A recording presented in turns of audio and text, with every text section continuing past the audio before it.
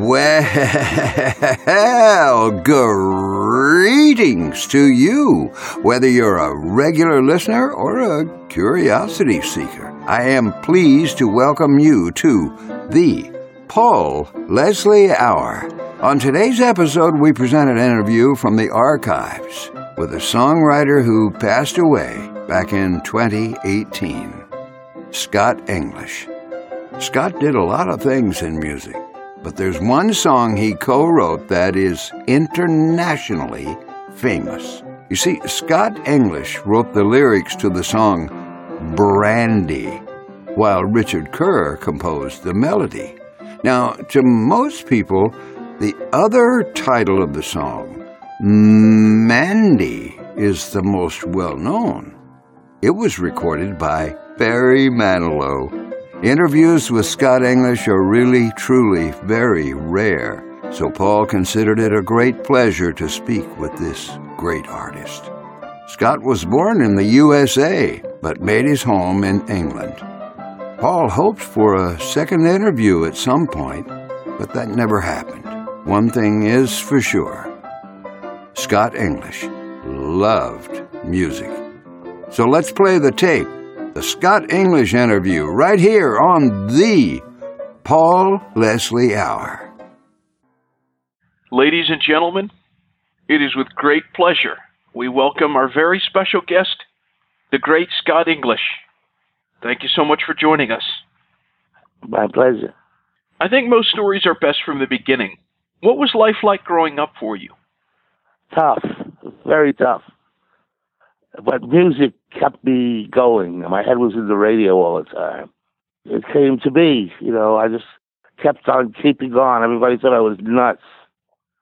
Oh, that Sheldon, he's crazy, he's gonna be a singer, he's gonna be this, he's gonna be that, They all thought I was nuts. I just put my name on records. You said you put your name on records. Yeah, every record I would see, I would scratch off the name of the Penguins, or Al Martino, or Tony Bennett, and I would put my name on it because I wanted to see what it looked like. And the first time I saw my name on a record, I just had it was like unbelievable. I couldn't believe it. Once some people at Scepter Records wanted to tease me, so they made my record a key ring for the toilets. Oh. And I was very, very upset. Tell us, what kind of music did you hear growing up? Growing up, I heard Nat Cole, Jerry Vale, Tony Bennett. And then suddenly, I heard a radio station, WBLJ, in Harlem, New York, an R&B station. And that changed my life. I heard the doo-wops. It just was like, it just made me feel good. I would buy a record and I would play it 50 times, 100 times, till I just scratched it all up, I wanted it so bad, I wanted to just exhume everything out of the music. What were some of the doo-wop songs that you liked the most? Johnny Ace, Pledge of My Love, the Penguins. But most of all, I liked the Moonglows. Marvin Gaye came from the Moonglows, and then his producer came from the Moonglows. Wow, I generally know all those names. Do you know the Moonglows? I'm not really familiar, to be honest. Well, look it up. They're a very good group. I'll have to give them a play. Okay, in 1960, there was a single that came out, 4,000 Miles Away. Yeah. Tell us about that. That was a B-side of High on the Hill. Who wrote that song? Frank Carey. What was it like to see that album with your name on it finally? Like an orgasm. It would never end. I made it as far as I was concerned, and I didn't have to do anything else. It was wonderful. I was there. I was Prince Charles. I wanted to also ask you about a song called High on a Hill. Yes. Great song. That broke my heart twice. It broke my heart twice. Kennedy killed me once, And the Beatles killed me the second time. Did you know that? I didn't know that, no. Yeah, well, my record was going up the charts. And November 20th, 1960, President Kennedy got shot. They took all records off the radio. February, Scepter Records had to re-release the record. They released my record. It was number one in L.A., number one in San Francisco, number one in Philadelphia, big in Detroit. The Beatles happened. 9 out of 10 records on the charts. One record was mine in San Francisco, and it killed me. It broke my heart, you know. I also wanted to ask you about the song "Bend Me, Shape Me." I wrote that with Larry Weiss, great writer. He also wrote Rhinestone Cowboy by himself. How did you meet Larry Weiss? I was working for a music publisher who was a great arranger called Klaus Ogerman, and Larry walked into the office. He was one of the people that Klaus knew who played him songs. And Larry was wearing a red jacket with a white scarf and white loafers. I said, Hollywood. And we became lifelong friends. Do you still stay in touch with writing him? partners. I just spoke to him last night. Oh, yeah? Do you still write songs? Larry still writes songs, yeah. What about He you? lives in Nashville. He's trying to get a hotel, the Rhinestone Cowboy Hotel, up and going, and a musical with the Rhinestone Cowboy. He's plugging hard, but, you know, I can't see him, you know, reaching much fruition there, you know. Are you still writing songs? Like crazy. I wrote 2 today, 2 on Friday, and my partner in Ireland, Owen, he did the demos yesterday, and they're amazing. Are you writing songs to be recorded by others? Yeah. I'm 76 years old. You don't want to see me record. There's another song that you wrote that has endured, and the name of it has been changed when it was recorded by Barry Manilow. But I'm talking about your song, Brandy. Yeah. Another break. What happened? I was in the south of France, and one of my publishing friends started to say, "Oh, Brandy goes down fine after dinner, doesn't she?" And he was trying to tell a dirty joke, but I got a great title out of that. And I wrote the lyric, and when I came back to London, I called Richard Kerr, my partner at the time, and we got together that day in my area, you know, with an out-of-tune piano, and we wrote the song. And it was magic, you know. Out of tune, we wrote it. We did a demo, and we sent it out. Nobody liked the demo. So I figured, I better do it myself. So I did it for a record company. And then I was playing it for people, and the people from Ireland heard it, Island Records. And they said, "What are you doing with that?"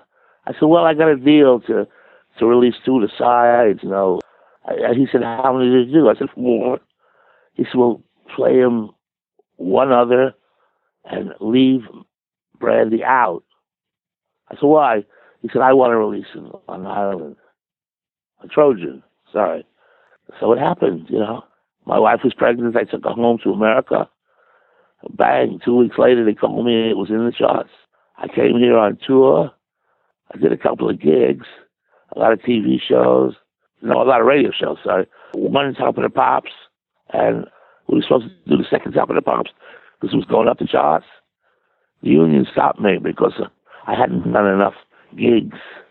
The next week it went from 12 to 11, and then from 11 to 9, and then it died. What inspired Brandy? What inspired? Well, my life. If you look into the lyrics, it's talking about, you know, looking for a man, a face through a window. That's my father. Wow. And then this woman, I was treating her bad, and I didn't know any better. And that was me, you know. It was a life of ups and downs, you know. I knew better, but at times I couldn't do better. What did you think of the interpretation Barry Manilow recorded of it? In the beginning, I hated it because he took out one of the verses, half of one of the verses, and made it a bridge. And he changed the rhythm. He made it real poppy, you know?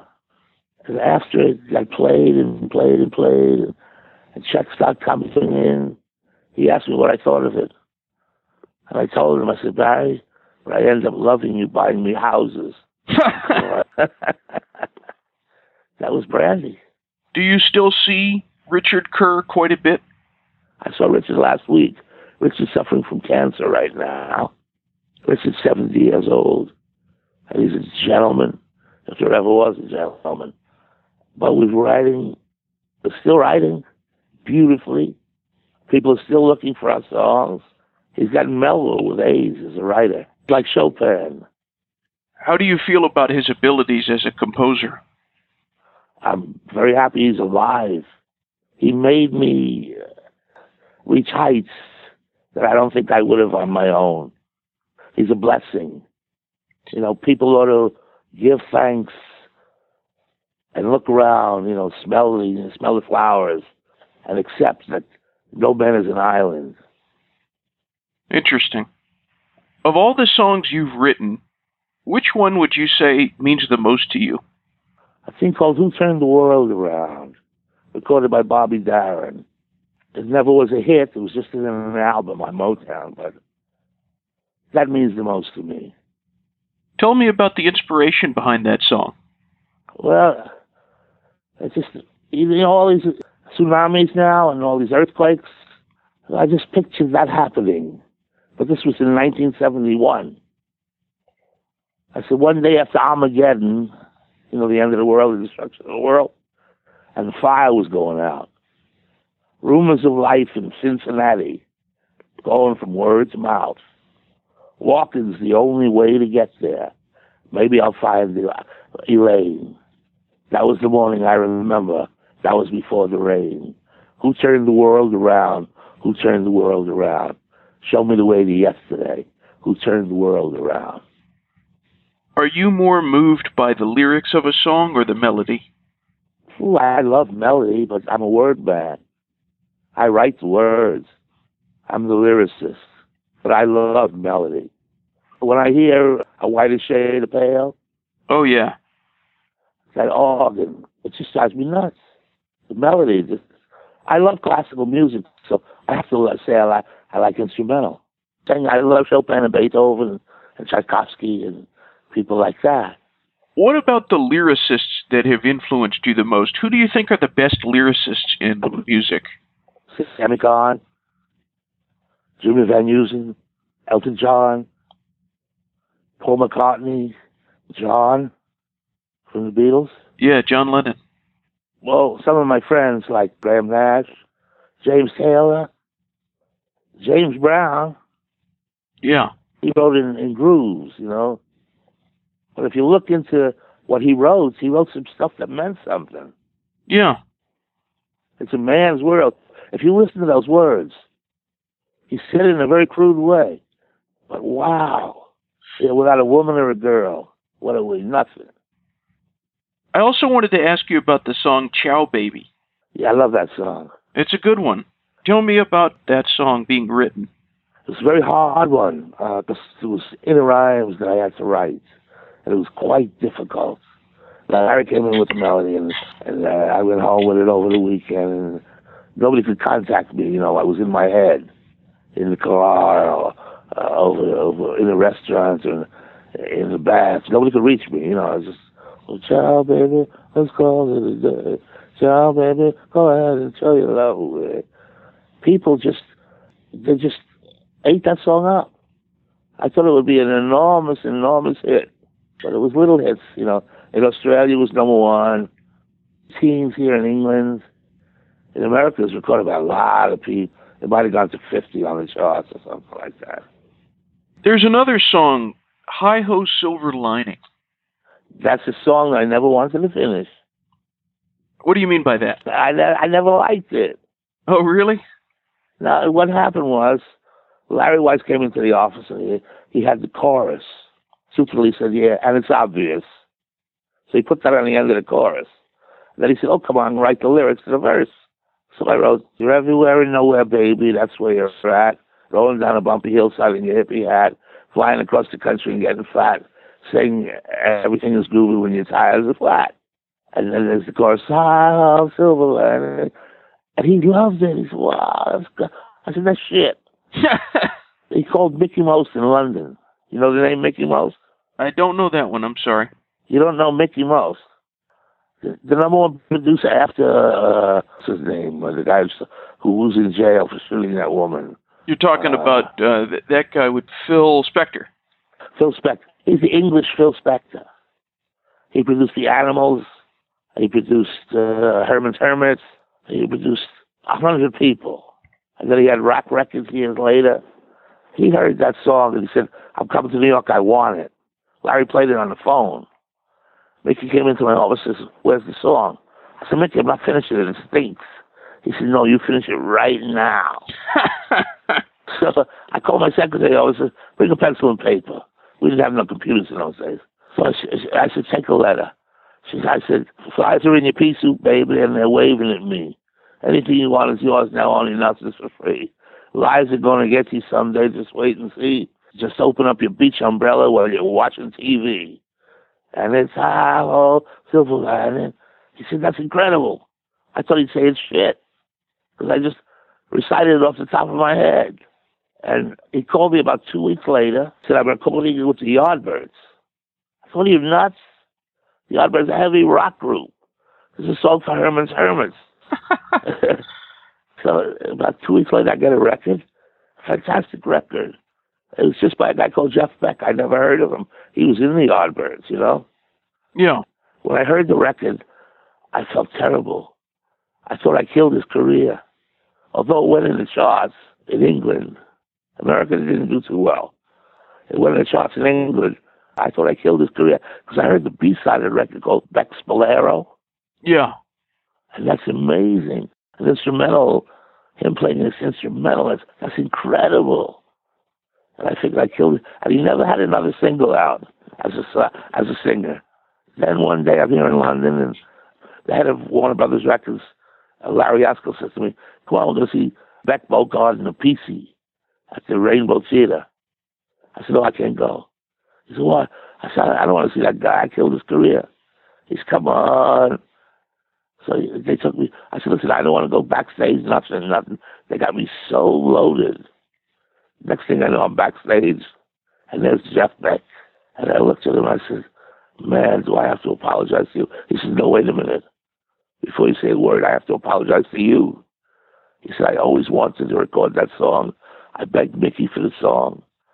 The only thing I didn't like was the overdub, the guitar overdub. Mickey wouldn't let me do it again. He said, now what's your problem? I told him, he laughed. He said, no, man, I always wanted to do that song. But you see what the mind tells you? Yeah. You've also done some record producing. Tell us about producing Thin Lizzy's debut album. Thin Lizzy, I got fired from. They blame me for getting the kids high when it was Phil Lynot's mother who brought the dope into the studio. Interesting. Yeah, his mother brought the dope into the studio, and they blame me in the book. I don't know. There was a guy at Decca who wanted me out because he wanted to produce the group, and he made the big hits with them. I didn't. What about your song, Where Are You? The Eurovision song. I thought that would do well. We came in second. We got beaten by a transvestite, an Israeli transvestite. I never thought that a transvestite could beat us because all the bookies were saying that we were going to win. That's another time I felt dreadful. I was up in a terrible city called Birmingham. Well, speaking of England, what brought you over there? Why do you live there? Music. I was writing with Larry and for Klaus Ogerman, and Klaus decided he wanted to start traveling around the world playing songs for people, and he picked me to go with him. That's what broke Larry and I up eventually. Then we made up years later. Do you like living in the United Kingdom? Yeah, I do. I really do. I like the tempo. but I have a good time when I go back to the States. I moved back at times. You moved back?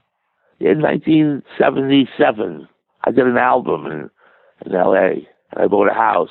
I lived there until 1980, and then I came back to England again. England remains your home? Yeah, I got been taken prisoner by women. I see. I'm married 4 times. Ah. So what is the best thing about being Scott English? That someday there's going to be a plaque on the wall saying Scott English lives here. And that I meant something. That I didn't waste my life as I thought I would when I was 16, when I was in jail. It was a rocky road as a kid. I was in and out of jails, and because I was in orphanages and foster homes, and it was rocky. It was hard. Yeah. Until I found the music business, and I started hanging around the Brill Building. Interesting. What is on the horizons for you? Well, I'm writing my book now. Interesting. Tell us about the book. The book just tells about my life. Everything I told you about is in the book. All right. Well, we'll be looking forward to that for sure. It's quite humorous, blowing the bubble on a couple of people. Mainly Sharon Osbourne. I see. My last question, actually I have 2. This interview will be heard by people all over the world. What do you want to say to all those people who are listening to us? Hey, what do I want to say? Thank you for being patient. Thank you for taking the time to listen to my words, and I hope I can continue to please you. Who is Scott English? Who is Scott English? Sheldon David English. Born Jewish people in Brooklyn, 1937. Who had a dream, and he kept his dream. He stepped on a couple of people, but he kept his dream. Well, Mr. English, it has been a great pleasure to do this interview. I really appreciate it. Hey, Paul, thank you. To meet you when I'm in New York. I hope we get to shake hands one day. Thank you for stopping by today. If you enjoyed our program, consider telling a friend about it. The Paul Leslie Hour is made possible through people just like you. So you want to keep the show going, right? Go to thepaulleslie.com. That's thepaulleslie.com. Click on Support the Show. And thanks to everyone who contributes. Performance of the intro music is courtesy of John Primorano, The Entertainer, written by Scott Joplin. End credit theme music is courtesy of John Primorano, the traditional song Corina Corina. Your announcer is Dan Gold. Hey, that's me. The show is hosted and produced by Paul Leslie. And we'll see you next time on the Paul Leslie Hour.